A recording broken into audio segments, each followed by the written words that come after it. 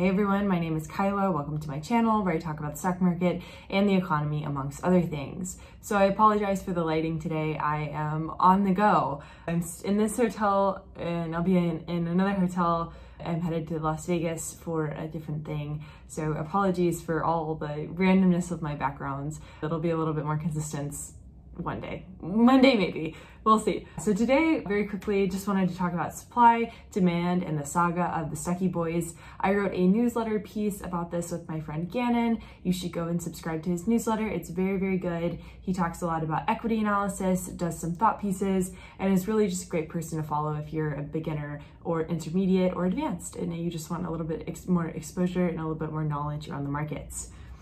If you want to subscribe, that would be a solution to supply chains somehow. Subscribe.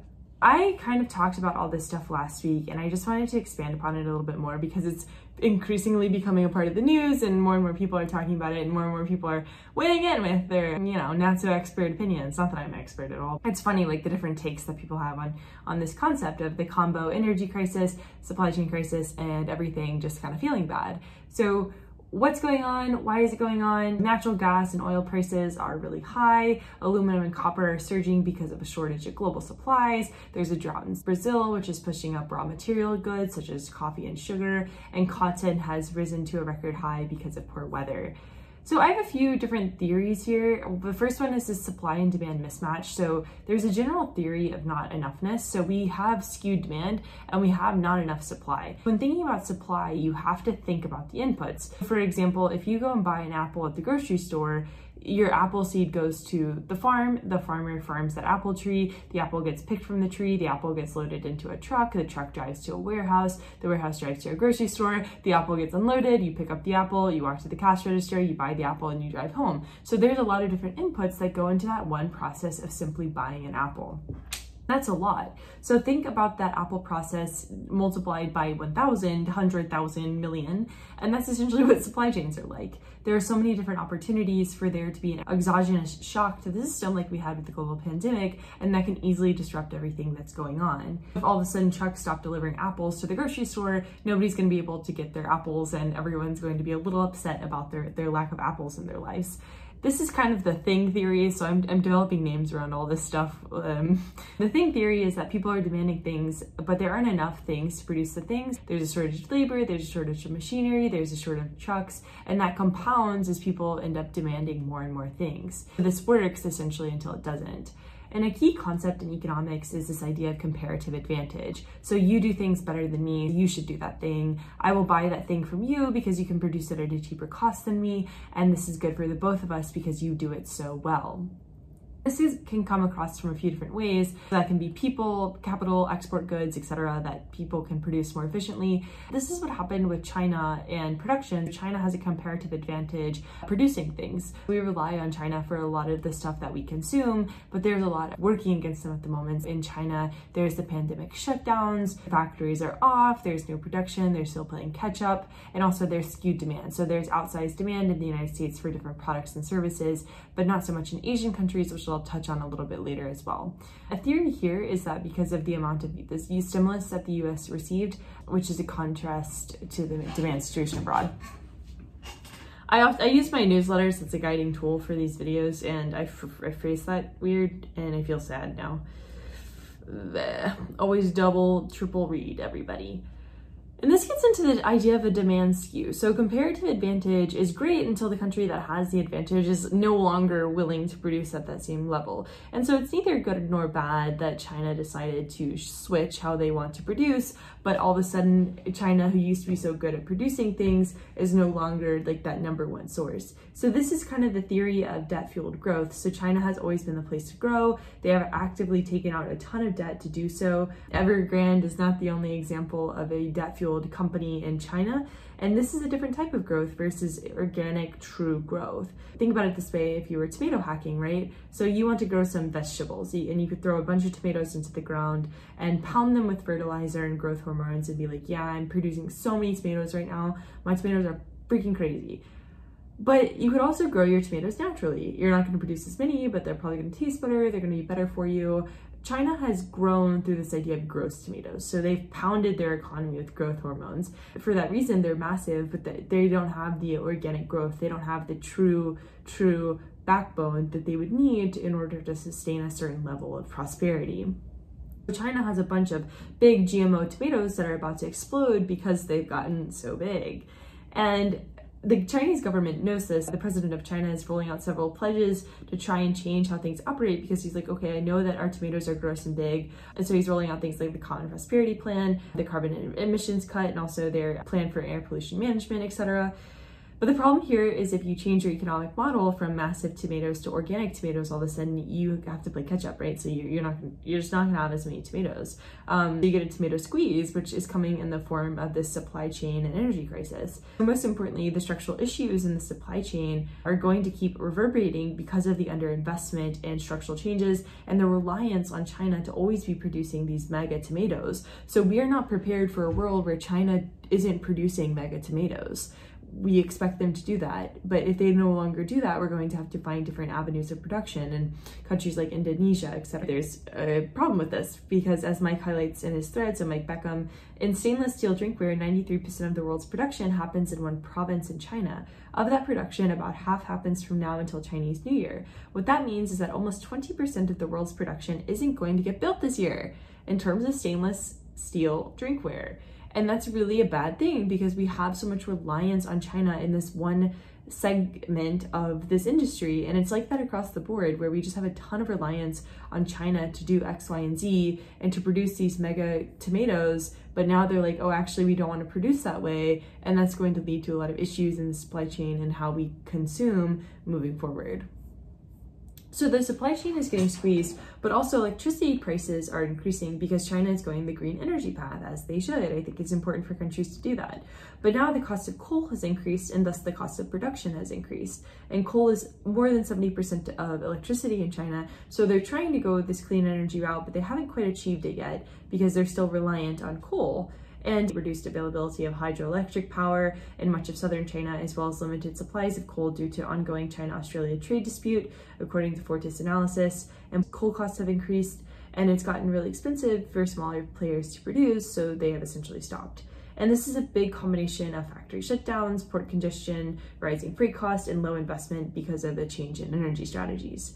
The supply chain and the energy crisis are essentially one and the same because China is no longer the big tomato of growth. We're having supply chain issues because we're having energy issues, and it's squeezing top down and bottom up.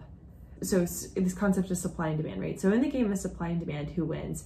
Trin, who is a really great follow on Twitter, ran a test and found that Asian CPI, so inflation, is much more impacted by demand shocks versus supply shocks, which is good to know. Like as we kind of think about how this sort of supply chain crisis is going to impact society, it's good to know, demand shocks versus supply shocks and how that plays into the narrative. So CPI, or consumer inflation, doesn't bounce that much, right? But manufacturing costs do, which stream up the supply chain and bleed into higher prices everywhere. Manufacturers are feeling the burn right now, and that's going to show up in inflation abroad.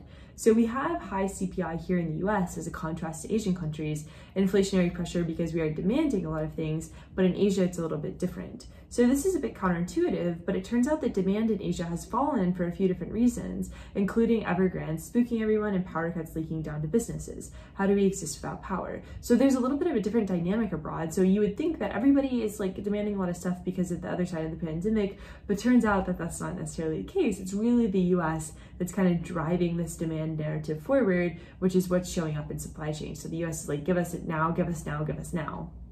We have outsized demand in the States, we can demand in Asia, and rickety supply chains and a power crisis. And things are just getting really tense out there. And I think Facebook kind of shut down yesterday, Instagram shut down, and I think Facebook is actually a really interesting example of the supply chain in action. It shut down because it was basically too reliant on its own internal servers. Something went wrong, and then they were like, we need to go tell it that it's okay. But it turns out if you're just inside your own world, you can't hack back into that world because it's shut down because it thought something was wrong, so they can't go tell it's wrong because they're already thinking that it's wrong. The corollary to supply chains here is that there's been reliance on just a few key chains, just a few key energy inputs. When the whole thing implodes, that reverberates through the entire system, which happened with Facebook essentially shutting down. There was a good quote: this disruption to network traffic had a cascading effect on the way our data centers communicate, bringing our services to a halt. So a cascading effect on the supply chain, like that's essentially what we're seeing. Just one little thing disrupting the entire system. Does that sounds a little bit familiar? It's really interesting to kind of think about that and to zoom out and to be like, okay, that's what everything is going on. And so Gannon has, like, highly recommend that you sort of dive into what he's talking about too. He has a boots on the ground experience. He highlights that the shipping industry and the trucking industry were already in a balance before COVID, and COVID threw a really big wrench into the supply chain and added fuel to the fire. Nobody was ready for things to get back on track. And that's really bad. And we have a lot of backlog. It's because nobody was ready for this outsized demand. Nobody was ready for Amazon to like be delivering a ton of different packages. And the ripple effect is going to be quite large across the board.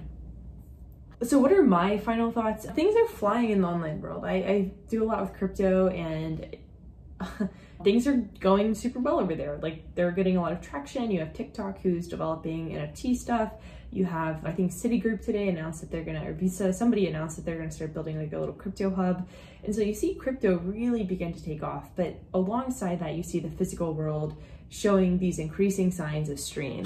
And I sat down on one day this week to talk with Annie from the Hello Metaverse podcast about my thoughts on the metaverse, my so well-researched, so knowledgeable, so expert.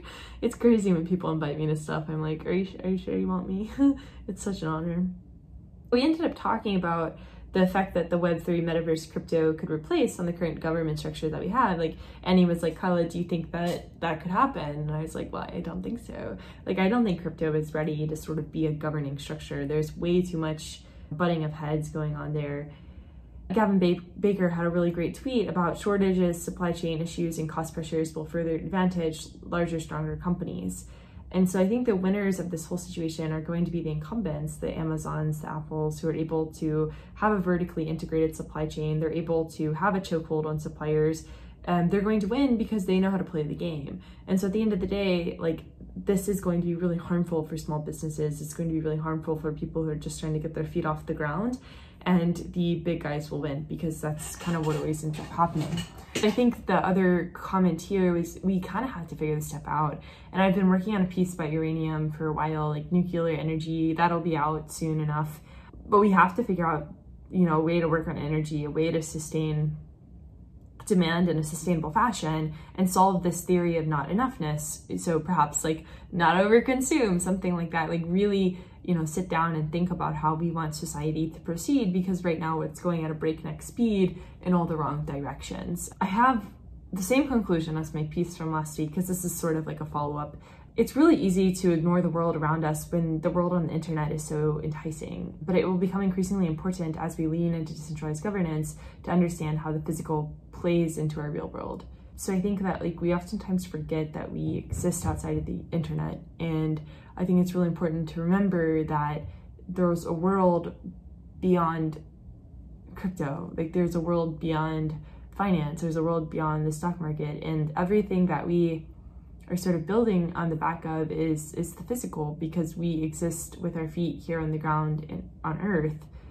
And I just think it's incredibly important to remember that. So that's what all this is about. Thanks so much for hanging out. I'll be back on Thursday with Peace. It'll not be as blah, blah, blah, blah. I know I was talking so fast in this one. My hotel checkout is in like a couple minutes, so I'm trying to, you know me, trying to squeeze it all in. But yeah, so thankful and so grateful to you all. I spoke at Simplify's conference yesterday, so I'll start sending around like the different speaking opportunities that I have, because I really like them, and so grateful once again to like have that kind of stuff. I will see you all soon, and thanks for hanging out. Bye.